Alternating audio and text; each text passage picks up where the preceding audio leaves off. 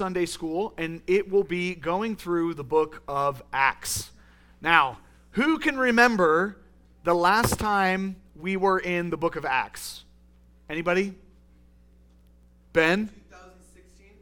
Not that long, but almost that long. It was actually 2019 when we were working through the book of Acts. So it's been a minute. Yeah, pre-COVID. There you go. Yep. It was certainly that time. And here are more copies. If you don't have a copy, raise your hand, and Charlene will make sure that you get one. So yeah, it's been a long time. And when we began, Brandon Bishop, one of our elders, went ahead and gave us an introduction to the whole series on the book of Acts. So at this point, I'm just going to ask him to come up and review that whole lesson. Are you ready? No? Oh, okay. All right, never mind. I'll take over. So because we haven't been in it in a while, we're going to do this morning just a quick overview of chapters 1 through 12, and then we're going to focus in on some of the theology of the book of Acts. Even though the book of Acts is a historical narrative, we still see a lot of theology coming out of it. So we want to focus on that this morning to kind of give us a foundation of where we're going. So before we start, let me pray, and then we'll dive into our little outline that you have before you. Heavenly Father, we give you all the glory and honor for this beautiful day that you've given us. Father, thank you that we can gather here and we can teach and be taught, that we can hear your word proclaimed, that your Holy Spirit would work in our hearts and apply that word to our hearts so that we may live a life that brings you honor and glory. So, Father, I pray this morning that you would use this time in Sunday school to help sharpen us, help us think more thoroughly about the book of Acts, and also just stir up in us a love for your word. Help us this morning, help me, and we pray this in Christ's holy name. Amen. Okay, so the book of Acts, chapters 1 through 12. So we're going to do some reading here in a minute, but before we go through it, I'm just going to go through kind of some of the things that you'll go through when you are working through a new book of the Bible. So we're doing an overview. So when we think about who is the author of the book of Acts, it's on your paper, but if anybody wants to raise their hand and tell me, Ted. Luke. Who's Luke, Ted? Okay, perfect. Yep, that's it. Now we can move on. Yeah. So Luke is a guy that we're thinking, spending a lot of time with Paul towards the end of his life, and he's writing an account of what happened with not only the early movement of the church, but he's also writing about the gospel, right? So we have the Gospel of Luke, and then we have Acts. Now, Luke probably wrote these books back to back and to be read at the same time, because as you'll see in a minute, he's written them both to the same person. But this is Luke, also known as Luke the physician. They've thought he's a doctor because of the way that he writes, and some of the things that he's done in Scripture kind of points to the fact that he was most likely a doctor. All right, so the setting of this book of Acts. It's going to begin in Jerusalem, and then it's going to spread to the end of the earth. So if you look there, I've got like a few little chunks, I think 4 chunks. Chapters 1 through 7 is the church beginning in Jerusalem. And then chapters 8 through 12, it spreads to Samaria, Damascus, Caesarea, and Antioch. And then in chapters 13 through 20, which we haven't got to yet, but we will be getting to, the church spreads to Asia Minor and Europe. And then finally in chapters 21 through 28, Paul is on trial and brings the gospel to Rome. Now, when we're looking at these kind of 2 different chunks, you could say that chapters 1 through 12 are mostly focusing on the Jerusalem church and Peter. And in that, it's mostly, when you look at Acts chapter 1, which we will hear in a second, when we look at that, it's more of we want this to spread to the Jews. We want this to spread to the Jews. And then in chapter 12, we see that the gospel actually first breaks through to Gentiles with the man named Cornelius.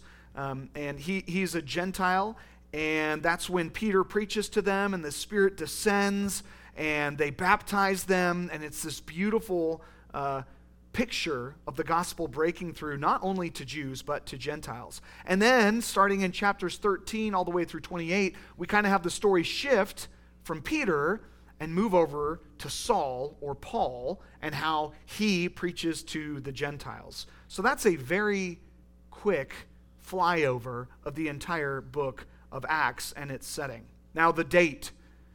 It's important to know the date for a few different reasons, but one of them, it helps us understand here right in the beginning why we don't see more details that we are sure happened, but we don't see them in the book of Acts. So I'm going to say this is going to be your first blank, and I don't say this. This is what scholars say. I don't have that kind of knowledge to drop just at the tip of a hat. But the date, as in most books, this is debated, but a convincing argument is made for the years of 62 to 64 AD.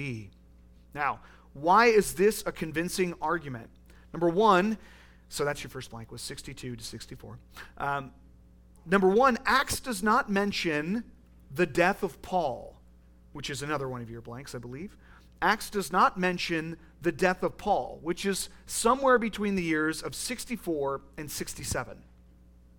Nor the destruction, your next blank, of the temple in Jerusalem, which was dated somewhere around 70.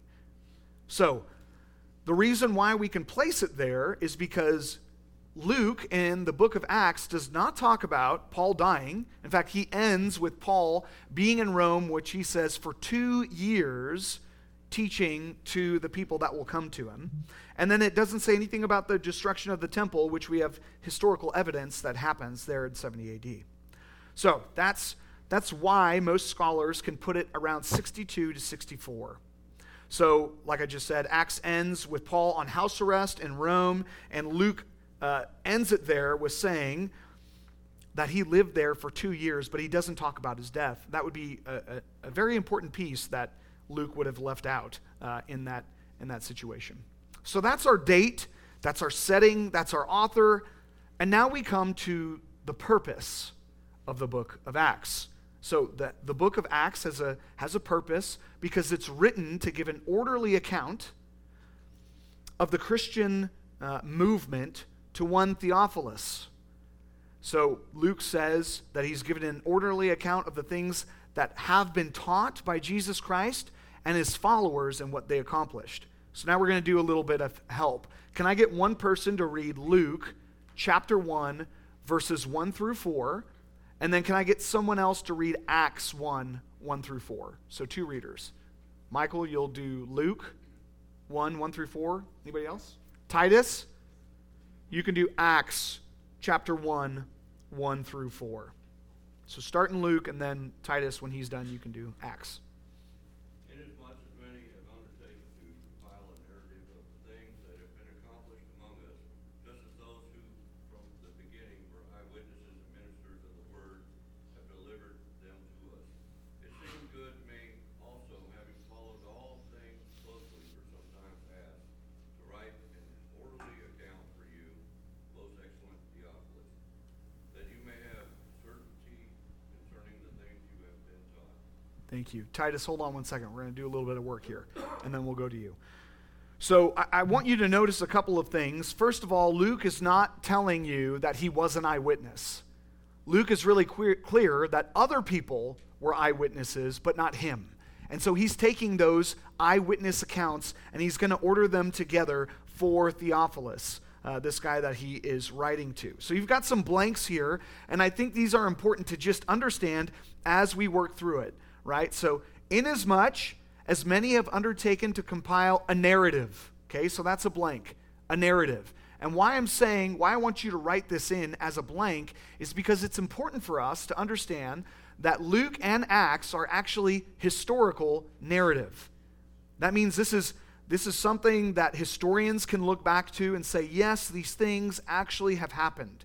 And when we're studying the Bible, we study the Bible differently for narratives than we would for an epistle or for, one of Paul's writings to one of the churches. We don't study them the same way. One is a more historic study. The other one is more didactical, trying to see the argument that Paul or someone else is trying to make. So, your first blank was compile a narrative of the things that have been accomplished among us. So these things have actually taken place. These things have actually happened in history. Just as those who from the beginning were eyewitnesses and ministers of the word have delivered them to us. It seemed good to me also, having followed all things closely for some time past, to write an orderly account. So Luke's purpose here in writing these two books, which are together, is to write an orderly account. He wants Theophilus to see how this started from the beginning and how it continues. And the reason why he wants to do an orderly account, your last blank, is so Theophilus may have certainty. He may know for sure that these things have happened, and the things that he was taught by someone else, he can feel encouraged that these things actually happened. Okay? All right. Titus, read for us Acts chapter 1, 1 through 4. Someone some question? Eric, go ahead.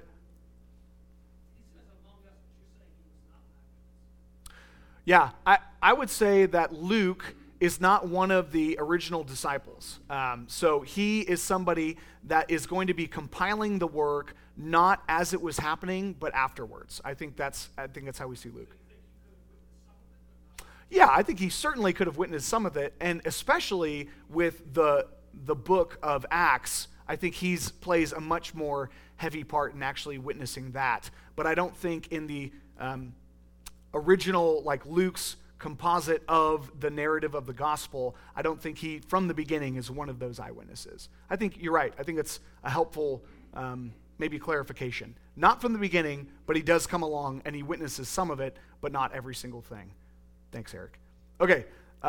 Yes, Ronnie. I was wanted to ask, and I didn't know if you'd seen this in your study, but I can't remember where I read it. I think it was in the Case for Christ, but the book of Acts and Luke, like Luke is the most credible historian, writer, biblical or secular, ever. So I remember reading that book. I don't remember that statement, but as far as I can tell, with Luke's account of it, we do have a very good historical narrative, and I think a lot of scholars will go to Luke as kind of the guy, right? Because of his clarity in how he writes and the details that he puts in are able to go back in time and look at it and then verify that these things did actually happen. So I think that's a good statement to make for sure. Yeah, thanks, Ronnie. All right, Titus, go for Acts. In the first book, O Theophilus, I've dealt with all that Jesus began to do and teach, until the day when he was taken up, after he had given commands through the Holy Spirit to the apostles whom he had chosen. He presented himself alive to them after his suffering by many proofs, appearing to them during 40 days and speaking about the kingdom of God. And while departing with them, he ordered them not to depart from Jerusalem, but to wait for the promise of the Father, which, he said, you heard from me. Go ahead and just finish verse 5 there, Titus. For John baptized with water, but you will be baptized with the Holy Spirit not many days from now. Thanks, brother. Okay, so as Titus read to us, we have kind of the beginning of this narrative in Luke chapter 1, where he's talking about, hey, I want you to have this orderly account, and then he moves into Acts, which again, these two are written to be in tandem together, to read through Luke and then into Acts. And if you haven't done that as a Bible study, I highly encourage you to do that. It's a very fruitful study. But I wanted to highlight these words for you.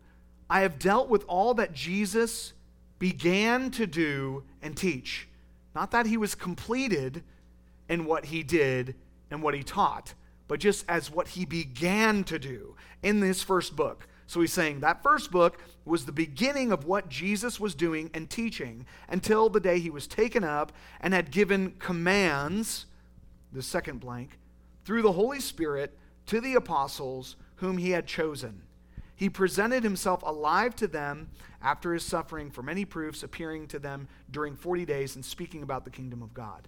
So just this idea of it's not over yet. This is what Jesus began to do, but through his church, he will continue to do the work that he first began to do. So, note that the purpose is both what Christ has taught and done and what he continues to do in his church. Now, I've got a long quote here for you from John Stott. That's not in your notes, but I'm going to read it to you anyways so that you can have it. And if you're interested in it, I can help you find it later on. Luke's first 2 verses are, therefore, extremely significant. It's no exaggeration to say that they set Christianity apart from all other religions. These regard their founder as having completed his ministry during his lifetime. Luke says Jesus only began his. True, he finished the work of atonement, yet that end was also a beginning. For after he resurrected, ascension, and the gift of the Holy Spirit, he continued his work. First and foremost, through the unique foundation ministry of his chosen apostles, and subsequently through the post-apostolic church of every period and place. This, then, is the kind of Jesus Christ we believe in. He is both the historical Jesus who lived and the contemporary Jesus who lives. The Jesus of history began his ministry on earth. The Christ of glory has been active through his Spirit ever since, according to his promise to be with his people always to the very end of the age. So, theology of Luke. And again, we've already gone through a couple introductions of the book of Acts. I'll point you back to them in our or on our website. You can find them. You can't find them on our podcast. It only goes back a couple of years. But if you go onto our website, you can find Brandon's wonderful teaching, which I listened to this week. And I would just point you back to that for you guys to get more information on the book of Acts. But that was just kind of a flyover, a review of where we're going. Okay, so theology. I want to look at the theology of Acts because this is really important for us to understand kind of as we take a peek into chapters 13 through 28 and think back on chapters 1 through 12. We always want to see the study of God, what God has been doing through redemptive history. We always want to see and kind of let that rise to the surface as we study who God is. So although the book of Acts is written as historical narrative, it still has much theological significance. Okay, so number one, the theology of the book of Acts, number one, is the continuation of God's purpose in history. The continuation of God's purpose in history. So events recorded are brought about by the will and the purpose of God as it continues. I think if somebody wants to read for us, Acts chapter 2, verses 23, and then if somebody will read for us Acts chapter 4, 27 through 29. Any takers? Keith will be one of them. John, are you my mic runner today? Awesome. Thanks, John. All right, so that's one. Acts 2, 23. Anybody else want to read Acts chapter 4, 27 through 29? Ben. Of course you do, Ben. Good job, buddy. All right, Keith. This Jesus, delivered up according to the definite plan and foreknowledge of God, you crucified and killed by the hands of lawless men. Okay, I just want you to see that this actually was always God's purpose in redemptive history, right? This was the plan that God had created to continue his work in his church, but he had planned that it would happen with Christ from all of eternity. Thanks, brother. Ben. For truly in this city they were gathered together against your holy servant Jesus, whom you anointed, both Herod and Pontius Pilate, along with the Gentiles and the peoples of Israel, to do whatever your hand and your plan had predestined to take place. And now, Lord, look upon their threats and grant your servants to continue to speak your word with all boldness. Thank you, Ben.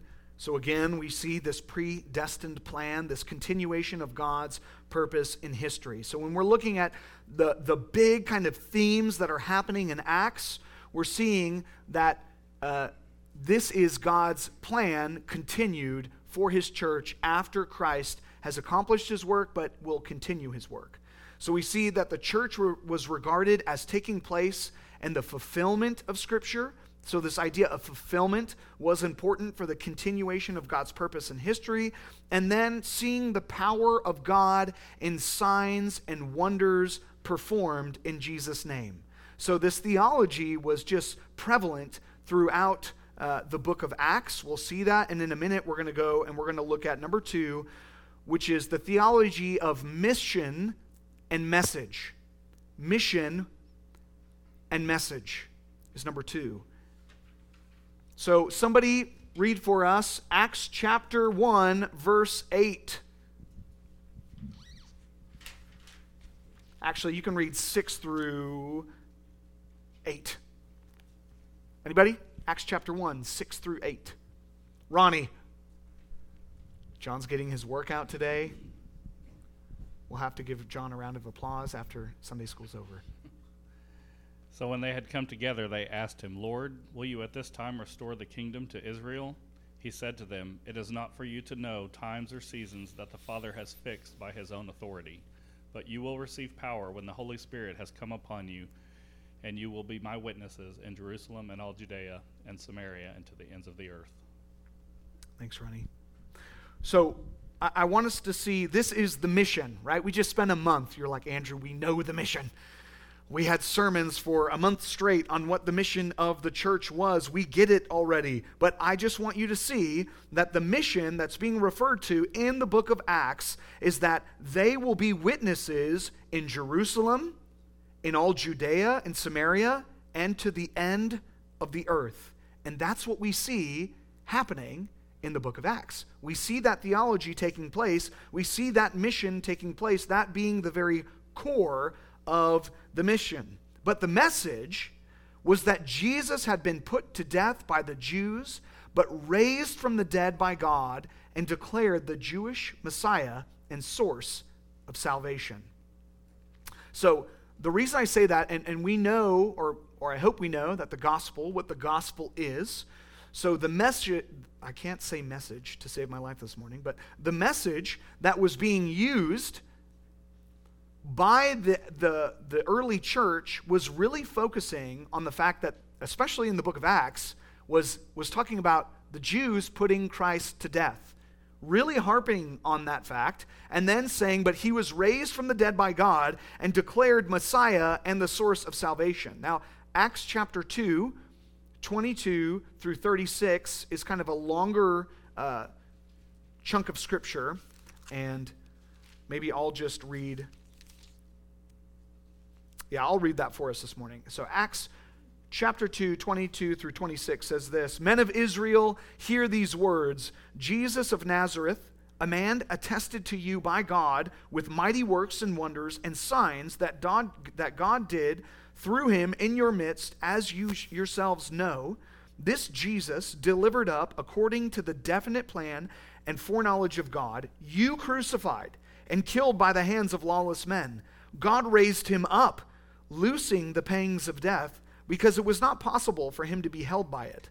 For David says concerning him, I saw the Lord always before me, for he is at my right hand, that I may not be shaken. Therefore my heart was glad, and my tongue rejoiced. My flesh also will dwell in hope, for you will not abandon my soul to Hades, or let your Holy One see corruption. You have made known to me the paths of life. You will make me full of gladness with your presence. Brothers, I may say to you with confidence about the patriarch David that he both died and was buried, and his tomb is with us to this day. Being therefore a prophet, and knowing that God had sworn with an oath to him that he would set one of his descendants on his throne, he foresaw and spoke about the resurrection of Christ, that he was not abandoned to Hades, nor did his flesh see corruption. This Jesus God raised up, and of that we are all witnesses. Being therefore exalted at the right hand of God, and having received from the Father the promise of the Holy Spirit, he has poured out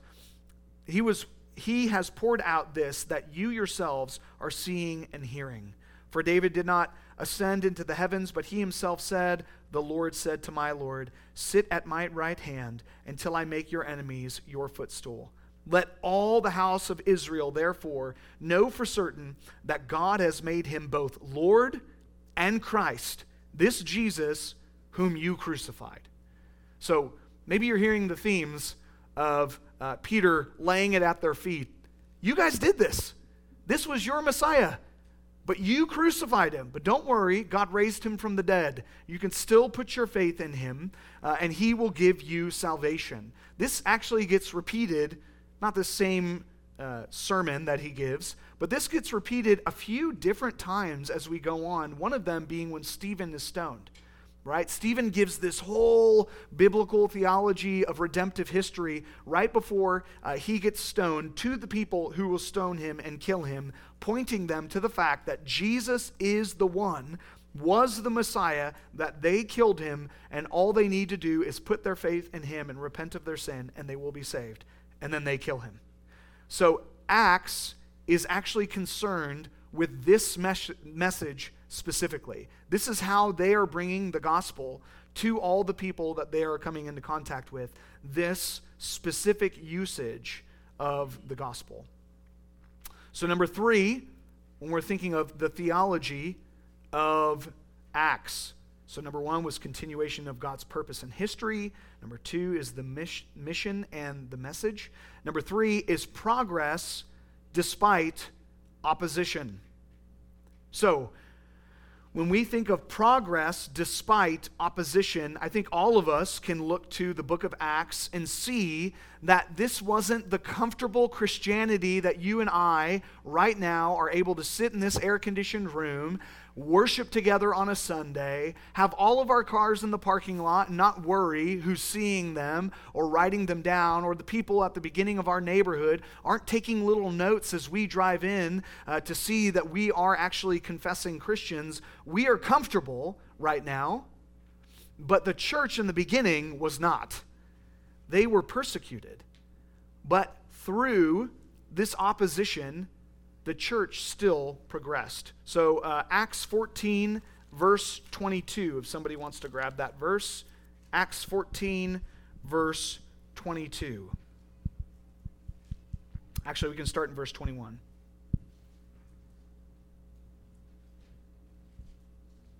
Anybody? Ronnie and Keith are both raising their hands.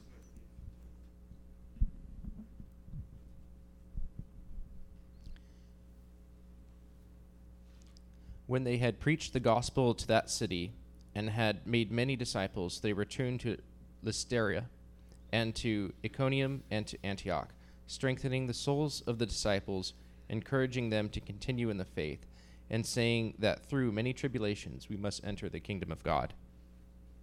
Thank you, Keith. That was a very kingdom of God. That was good. I like that. That pumped me up this morning.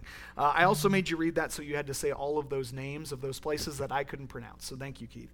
But we see, and this is just the disciples encouraging them, saying that there must be many tribulations, but you just have to read through the book of Acts, and you guys have read it, right?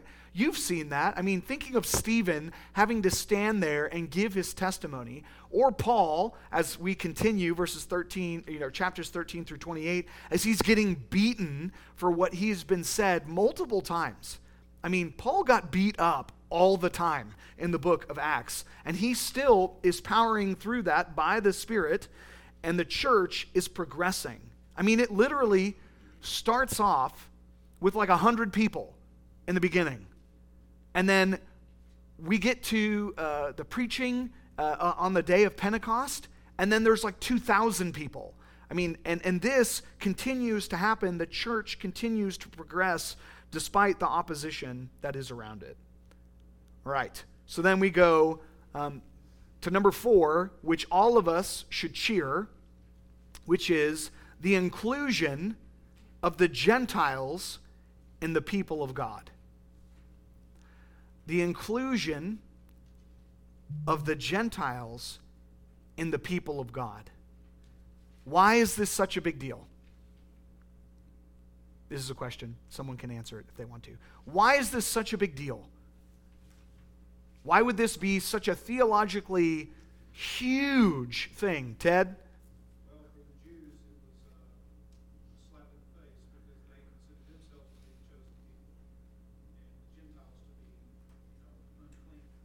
Right. And so, for the fact that they could come into the kingdom, it was offensive to the Jews. They didn't bring with them the law or anything else. Right. That's right. And that's why we have the book of Galatians, right? Which is the Jews trying to put some of the old laws back onto Gentiles and teach them a different gospel, right? And so, even you can go to Ephesians where you read about the mystery of Christ. And what is the mystery? That Jews and Gentiles are no longer two, but they've become one. Whew. This is big. And so you have this Jewish people, which is it becomes a people even under Rome as they're pressing in on them. They've been allowed to kind of have their own religion under Rome and kind of set up themselves aside so they won't cause much trouble. They can continue to try to worship God. And then all of a sudden, the Gentiles are children of Abraham. Oh man, that is a huge theological distinction that is made. So Luke stresses that the Old Testament origins of the church and its roots in OT prophecy, he stresses this, and then he shows now that the people of God include the Gentiles, which God poured out the Holy Spirit on. Now, if you go to Acts chapter 10, we're not going to read all of this morning, but if you go to Acts chapter 10, 1 through 11:18, this is the story of Cornelius, right? The story where he's been praying, and then Peter comes, and Peter preaches, and the Holy Spirit comes on these people, and Peter's freaking out because they are now believing in Christ, and they have the Holy Spirit, and he says, who can withhold water from these people? They need to be baptized, and so they're baptized into the church. Peter specifically, who is like the guy for the Jewish church, right? He's, or at least one of them. James is probably the guy. But Peter is one of these huge people that stresses this belief in Christ. And as he sees the Gentiles coming to Christ, this had to just blow his mind. And then we see Paul's particular mission was to preach to the Jew first and then to the Greek. So Acts 13:46. So this is a peek into the future of where we're going. I'll read to you this. I'll start actually in verse 44. The next Sabbath, almost the whole city gathered to hear the word of the Lord. But when the Jews saw the crowds, they were filled with jealousy and began to contradict what was spoken by Paul, reviling him. And Paul and Barnabas spoke out boldly, saying, "It was necessary that the word of God be spoken first to you, since you thrust it aside and judge yourselves unworthy of eternal life. Behold, we are turning to the Gentiles. For so the Lord has commanded us, saying, I have made you a light for the Gentiles, that you may bring salvation to the ends of the earth." And so, I don't know if your Bible shows you this, but you can go and look at some of these prophecies being fulfilled in Psalms 2:7, Isaiah 55:3, Psalm 16:10, Isaiah 49:6. That's that whole beautiful, the light being given to all the nations. So those are some verses for you to check out today after maybe this afternoon as you're gathering around the lunch table.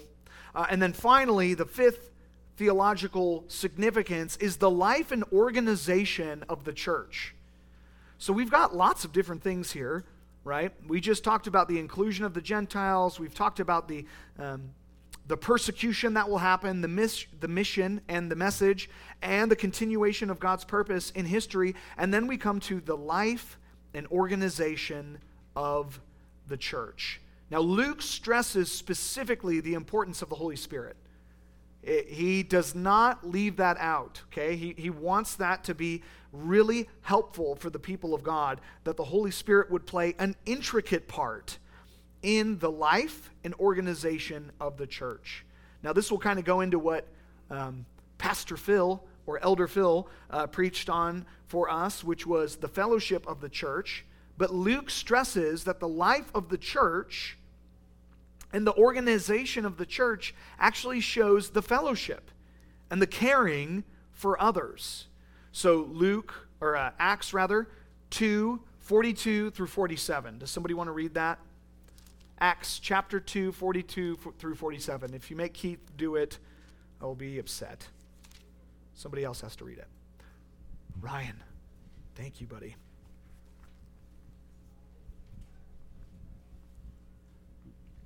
And they were continually devoting themselves to the apostles' teaching and to the fellowship, to the breaking of bread and to the prayers. And fear came upon every soul, and many wonders and signs were taking place through the apostles. And all those who had believed were together and had all things in common. And they began selling their property and possessions, and were dividing them up with all as anyone might have need. And daily devoting themselves with one accord in the temple, and breaking of bread from house to house. And they were taking their meals together with gladness and sincerity of heart, praising God and having favor with all the people. And the Lord was adding to their number daily those who were being saved. Thank you, Ryan. So we see the fellowship of the church, the caring for others, the devotion to the word, to the teaching of the apostles. This was the organization of the church and the life of the church. They were sharing with those who had need. And then we see, after the fellowship of the church and caring for others, that Luke shows the need for structure. So it wasn't just, okay, we're just going to do this willy-nilly. The Holy Spirit's going to give us new instructions every week. It's going to be great. No, there was actually a need for structure. And Pastor Joel last week, providentially, he taught in Sunday school on the difference between elders and deacons and their function. And we see that specifically coming out of Acts chapter 6, 1 through 7, where we read that the elders said, "It's not good for us, right, to be waiting on tables. Let us assign deacons or servants, those who have servant hearts, to go and to do this work." And so this is what happens. They end up dividing themselves into those who would focus on the word and prayer, and those who would focus on actually serving the people. And then I just added another verse in there for you in Acts chapter 20, 17 through 38. If any of you have gone through either a pastoral visit or through an interview for the church, you will know that this is one of the verses that we bring up a lot of the times, which is Paul giving instructions to the Ephesian elders to always be mindful of the sheep that are among you, for they were purchased by the blood of Christ. And so we see this need for structure of elders and deacons and the elders' function, which is not only the ministry of word and prayer, but of shepherding the souls of the flock that is among them. So this is all what the Holy Spirit is leading these people to do. This is the establishment of the church. So when you look at the book of Acts, it's not just a really cool narrative of all these signs and wonders and miraculous things. There's actually deep theology connected to it. And I think we've got a crowd of people waiting to come in. So I'll pray, and then I'll be up here for any questions, concerns, or cries of outrage. So let me pray. Heavenly Father, we are so thankful for the way that you have established your church, that we can read in Acts as we get excited for this study of how your work has continued throughout history. As we get excited about this mission that you've given us, even in this room, and the message of Christ crucified and resurrected for the way of salvation.